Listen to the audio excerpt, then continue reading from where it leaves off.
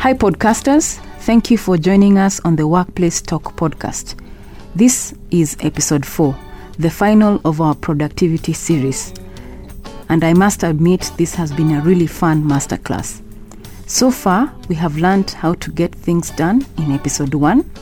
Then we discussed balancing personal and career goals in episode 2. We also looked at the nuts and bolts of performance management in episode 3. This final episode is about giving feedback and running effective meetings. I continue this discussion with my two guests, Mr. Bob Patterson and Benedict Omolo. Bob is semi-retired and has 50 years working experience. 34 of those have been with the Fortune 500 company, and the rest of the time he has spent running a local Kenyan company. My other guest is Mr. Benedict, a colleague here at the Standard Group, where he is the head of strategy and innovation. And I am your host, Caroline Kimutai, the digital editor at the Standard Group. Now let's get this conversation going.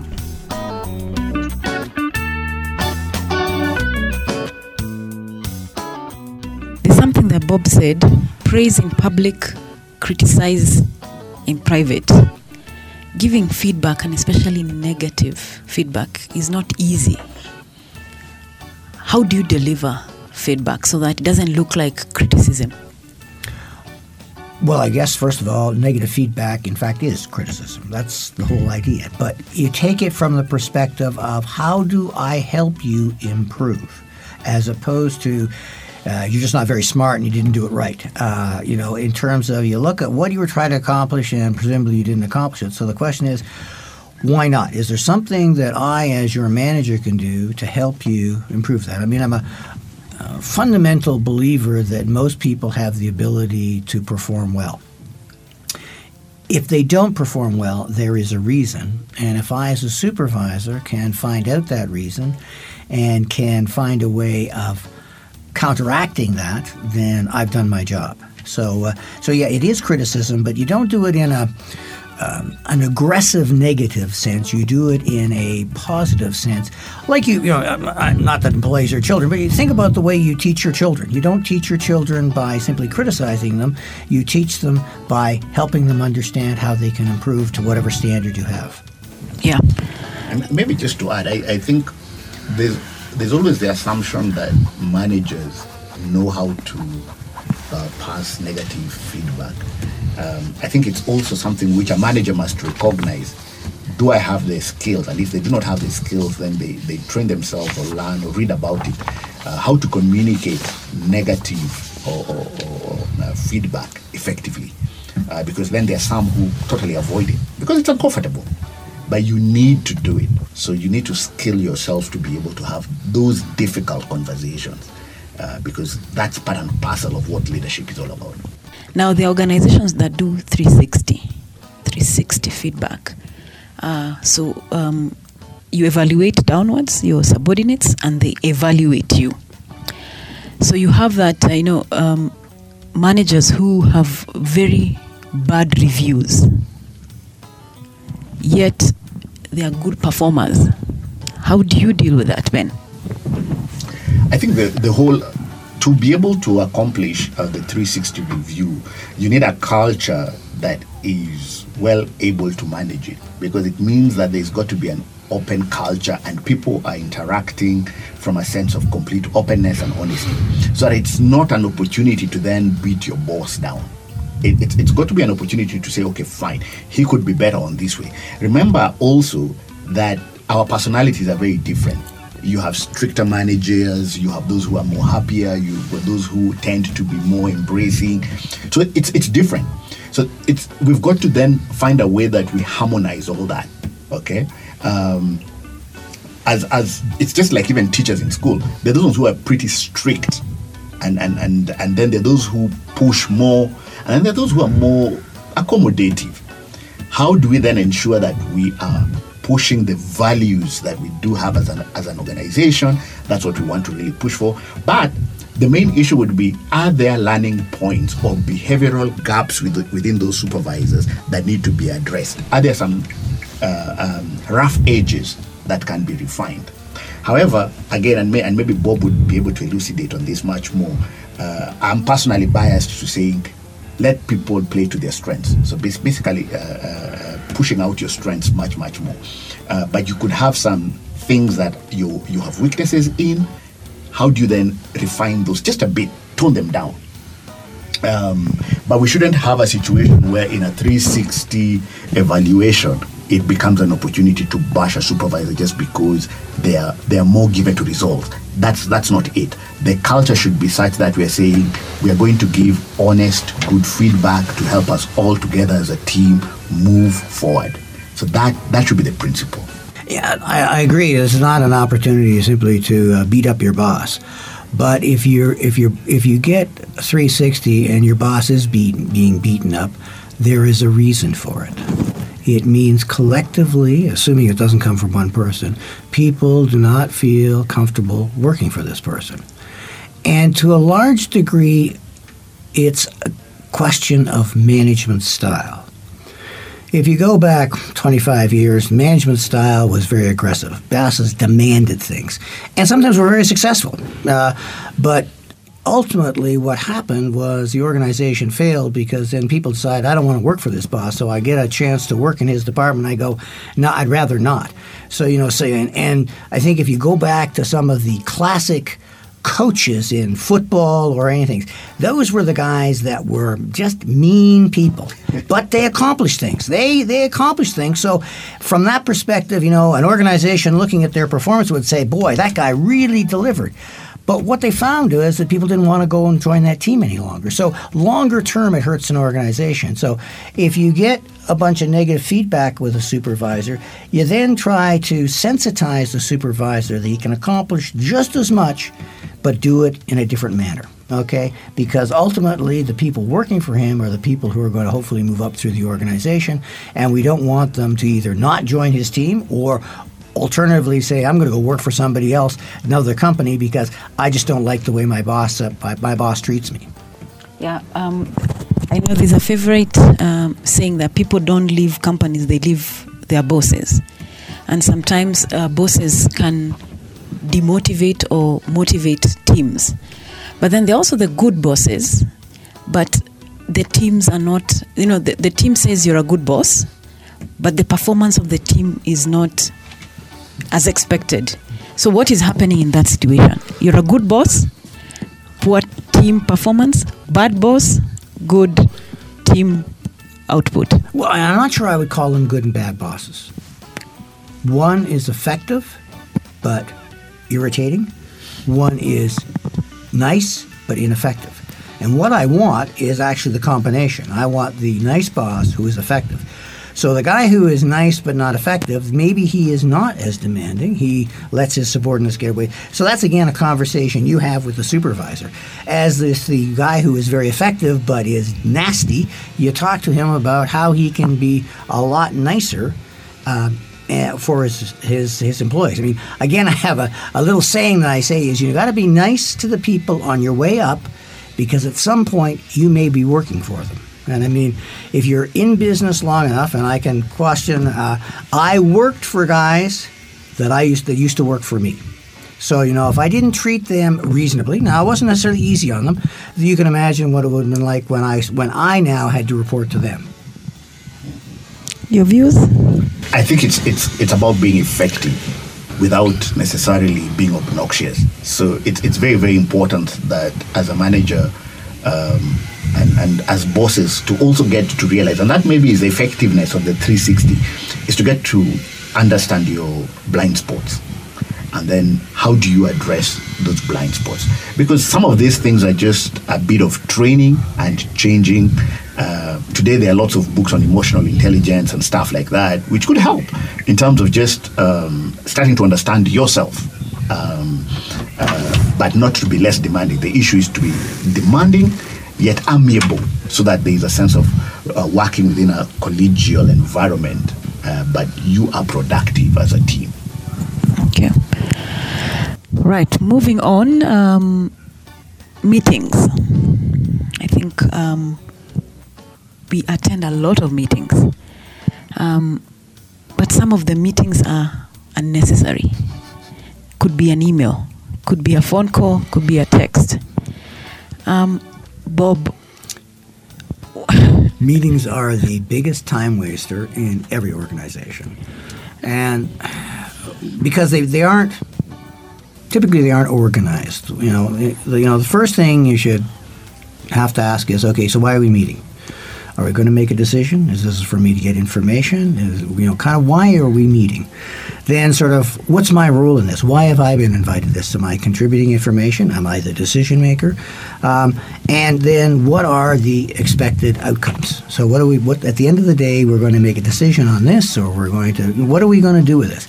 And I think if people organizing meetings ask themselves those questions, a lot of meetings wouldn't happen, because we all get together to discuss things that we really don't know, to make decisions we aren't going to make, and then we're all going to leave, and we're not going to make minutes. So, that's so it's really the meeting organizer. So why do I want to get these people together?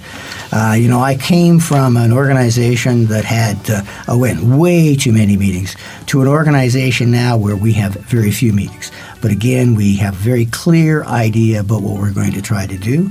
One of the things, when I organize a meeting, I send out both the agenda and, if there's a presentation, the presentation. There's no reason for them to wait to come to the meeting to see the presentation. If they get it ahead of time, they can do some thinking about it. If there's a decision to make, they can think about what decision they should do. So that's some of the things that makes the meetings at least a lot shorter than they would normally be.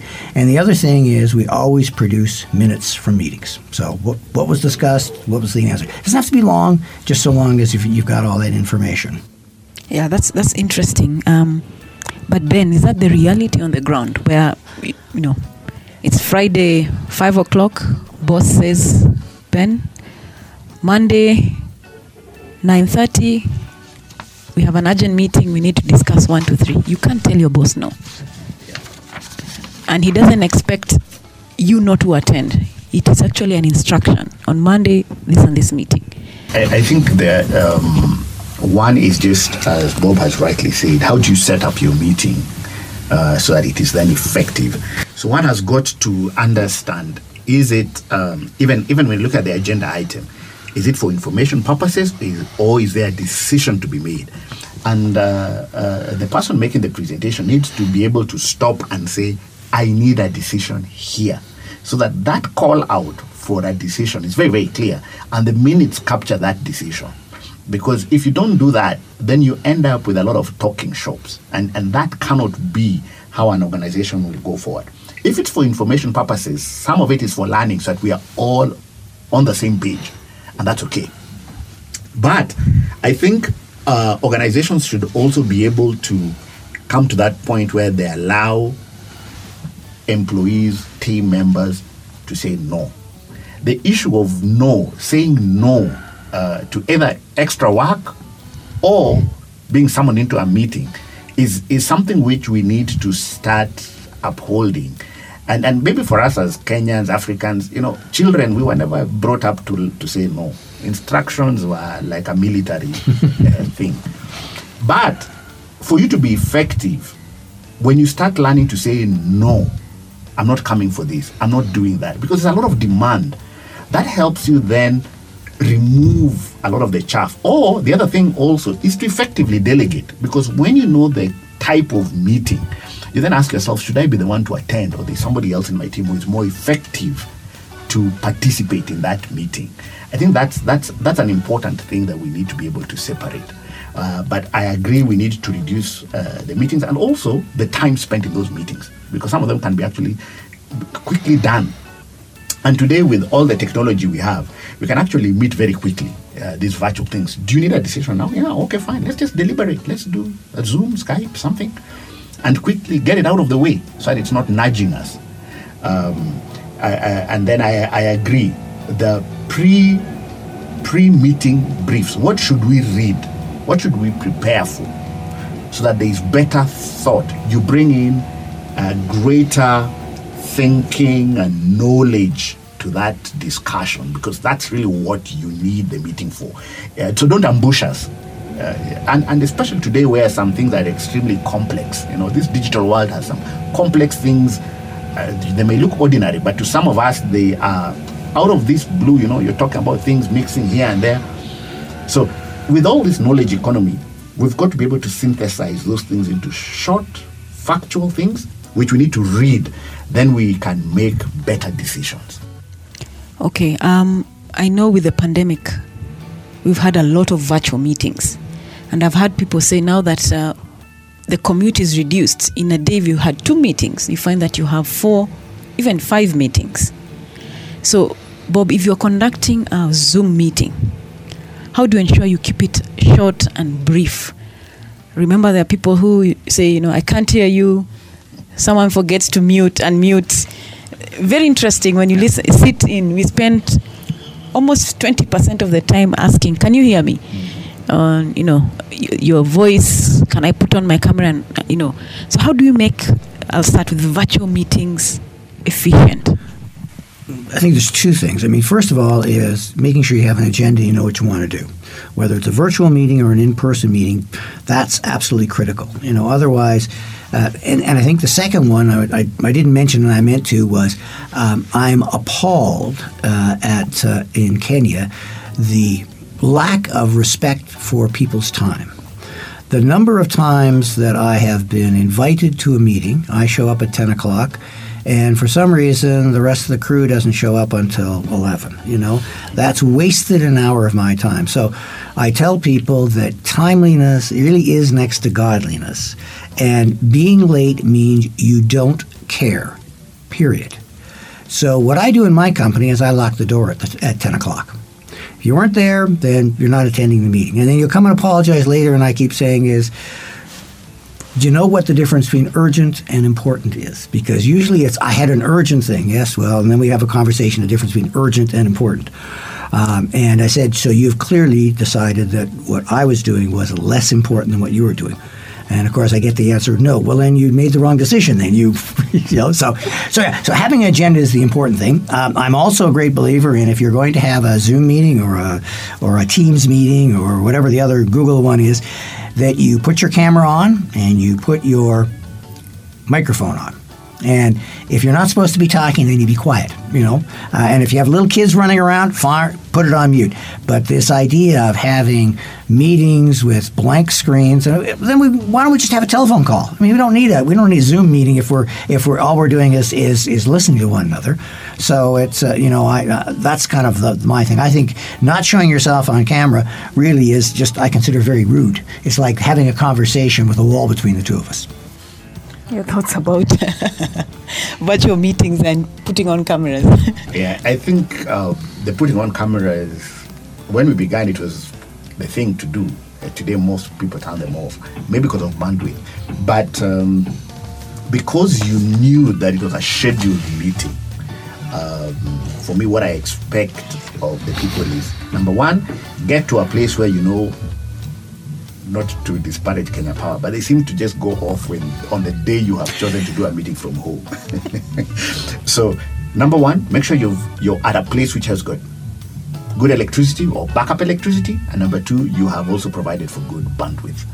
So that then, if you're doing a presentation or it is required for all of you to turn on your cameras, you can be able to have your camera on and it does not disrupt the quality of your sound. Okay, so because these are scheduled meetings, especially for scheduled meetings, impromptu, that's fine. You can catch me in the car and I'll put on Teams, put on the sound. But for scheduled meetings, if we say we have weekly meetings, I think it is respectful that you get to where there is good power, good connectivity, good bandwidth. Interesting. And start on time. Yes. So I agree, start on time. So we've talked about starting on time, preparing for the meeting. We are the meeting. And then you find that the bigger the meeting, the less effective. Sometimes the smaller the participants, the more effective. So if you're running a big meeting, how do you make it effective? I think the real question is why is it a big meeting? Typically, if it's a big meeting, it means this is a information sharing. It's kind of going out as opposed to a decision making. occasionally there are decision makings or big meetings, but those usually are very difficult because how do you get 14 people to make a decision? Typically you can't. Really means the decision's probably already been made and you're just kind of informing people, which that, to me then, that is an information meeting. So doing that is it's all kind of, data going out as opposed to data going in. But at the end of every meeting, you always have to do a poll in terms of, is there anything else we should be talking about? Any other comments people want to make? Because big meetings, a lot of people don't want to interrupt and say anything, so they stay quiet when, in fact, they may have a gem of a piece of information or an idea that you'd like to hear. So at the end of the meeting, kind of going around and making sure everybody's had a chance to say something. And typically, 90% of the people don't want to, but you always want to give them the opportunity to, in fact, contribute to the information and decision. Okay. I think it's very important that you have the chair who understands the people in the meeting. Now, sometimes if it's a very big meeting, it may be people whom he or she may not be familiar with. But it's important for the chair to observe two things. One, generally in meetings, you'd have those who talk a lot, who are bold and tend to talk. So for everything that's mentioned, they'll have an opinion, which is fine. But there's also the quiet ones. How do you bring the introverts who sometimes have very interesting views? In fact, the introverts could stop us going down the wrong hill because they tend to come with a question which you wonder, boss, we've been here talking for 2 hours and now you're rubbishing our conversation. But when you think about what they raise, it is so significant that can change the direction of the organization or what you really intended to do. So it's very incumbent on the chair to be able to determine those kind of people who will generally not speak up until you point them out or call them out. It's just the same way that a teacher gets to understand their students and gets to know that there's this fellow who throws up his hand at every question, and then there's that quiet one whom, unless you prod, they will not contribute. So I think that sensitivity of the chair of the meeting is very, very important, so that then there's collective contribution and participation of the members. Otherwise, if somebody just comes and sits in throughout, never commenting, sooner or later they feel it's a waste of time. So you want to make sure that people are engaged through that meeting and you're getting contributions from those who offer it or on their own volition and those who need some prodding. So that sensitivity needs to be there. Okay, I want to play devil's advocate and say sometimes, and I've seen in my experience, that someone will want a decision to be made and write an email to 5 of us, and only 2 will respond. The rest won't. And the person has to call a meeting. Yet an email, yes, no, or I think this or that should have been done. So I think also as managers and team players, we also fail our colleagues. That Bob can write to us saying this, and I'm working on this project, this is how far I've gotten, but on this item of the budget, I've gotten these 2 quotations, X and Y. What do you think? I want Y because of this. Please give me feedback. 1 day, 2 days, 3 days, doesn't happen. So he has to call a meeting. Yeah. And it's also the protocols that one sets on emails. I mean, one of the things that I tell those who write to me emails, by line 2, tell me what I'm looking for. Because, let me know you're expecting something from me. When you write a whole thesis and at the bottom you're asking for an opinion, I don't know. There's so much that comes our way. And so we've got to have what you'd call hygiene. What is your workplace approach to some of these things? So that in the first paragraph or second, very early on in the conversation, make it known, I'm looking for this decision. Now, here is the context. That's very, very important. But when it is hidden somewhere through the email, remember that for a lot of managers, time is of essence. So he opens this thing, that's what he's just going to push, because it's a long email. It's like the long WhatsApp, which some people want you to long read. I'm not going to read. You know it's long. What are you looking for? So the issue is let's help our managers also help us by quickly bringing to their attention. In the first line, please sir, please madam, I want a decision on the following. Then you narrate what it is very quickly and succinctly. So don't give a long story. If they don't understand it, chances are they will call you to explain. Chances are, but make it short, brief, clear what you expect from them. I think a couple things. I agree with Ben in terms of, I think, when I'm looking for a decision, I put it in the subject.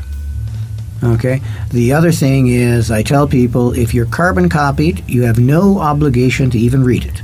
Means you're not important. This is for your information, so you can read it if you want. And third is, I believe every email should be answered within 24 hours. Okay? And if you don't have the answer, you send a note saying, don't have the answer, I'll get back to you. 2 days, 3 days, whatever the number happens to be. But that gets you, at least tells the person, I read it and I understand that what you want. But in terms of, asking for decisions and people not responding and calling a meeting, that is a horrible waste of time. The answer is, people have to be able to respond in a timely manner. And depending on what it is, the answer is, I think, if people don't answer, then the presumption is they agree. Whatever you've decided, if it's not important for them to answer, that means they probably agree. Right. So as we conclude this conversation on meetings, what should happen at the end after the meeting happens? So we've met, we've discussed. What happens? Follow up so that when we meet again, we are not rereading what we discussed the other time. So how should an effective meeting end and what follows after that? I think, first of all, minutes are important. Minutes can highlight what was discussed, but at the end of it is, okay, so what happens next? So it is action, who's responsible, when. And you hold everybody accountable to that then. And you can just sort of, when the time comes, you can say, Caroline, you were going to do this. Is it done? Yes or no? What that saves is now another meeting, discuss the meeting we already had because we didn't document what was supposed to be done. So, then you can run, depending on the kind of meeting you have. I mean, my performance meetings I have in my company, I have minutes, and they just keep rolling over. So if you didn't do it if there's an issue this quarter or this month, you didn't do it, then I'm asking you for a next meeting, and I put the date on. So then I say, it's been 3 months since I asked you to do this. I mean, is there some reason you haven't done it? Yeah, but you sound like you're the one who does the minutes and follows up. Many of us don't have that time. Well, somebody has to. Who? Well, in terms of, again, for example, in board meetings, we appoint a secretary. Okay, so depending on how complicated your meeting is, you either have a secretary to do it or you do it. And since if you're the chairman and you're the one that's trying to move this thing forward, I strongly suggest you're the one that should do it, because then you'll make sure you put in those minutes exactly what you think should be done, rather than because the trouble is a secretary may interpret things differently, which means now they write the minutes, send them to you. You say, oh, no, that's not right. Goes back to the secretary. And you can waste an awful lot of time. Given most of us can type fairly accurately, taking a set of minutes is not that really difficult activity. Ben, what are your thoughts around follow-up? Yeah, I think it would be good to have those minutes, but with a tracker, and some things must be closed, so that the by when, it can't be rolled beyond 2 meetings. We assigned it to you last week. This week, it's not done. We give you a second chance. Then it has to be closed. So some of this also, in my view, should get into the ultimate performance conversation, which the supervisor needs to pick, because you then have a lot of open-ended issues. They're not getting closed, and so they become a burden. Not just a burden to the meetings themselves, but it means some tasks, because if they're important enough to have been discussed, they need to be executed. So it's very important that they get closed.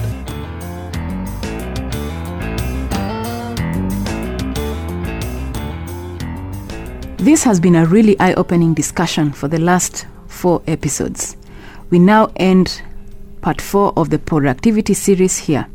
Thank you very much for listening and for all the feedback you have given us through the weeks. Make a date with us. You can also find the Workplace Talk podcast on Google, Spotify, Amazon, TuneIn, and Apple. See you next time.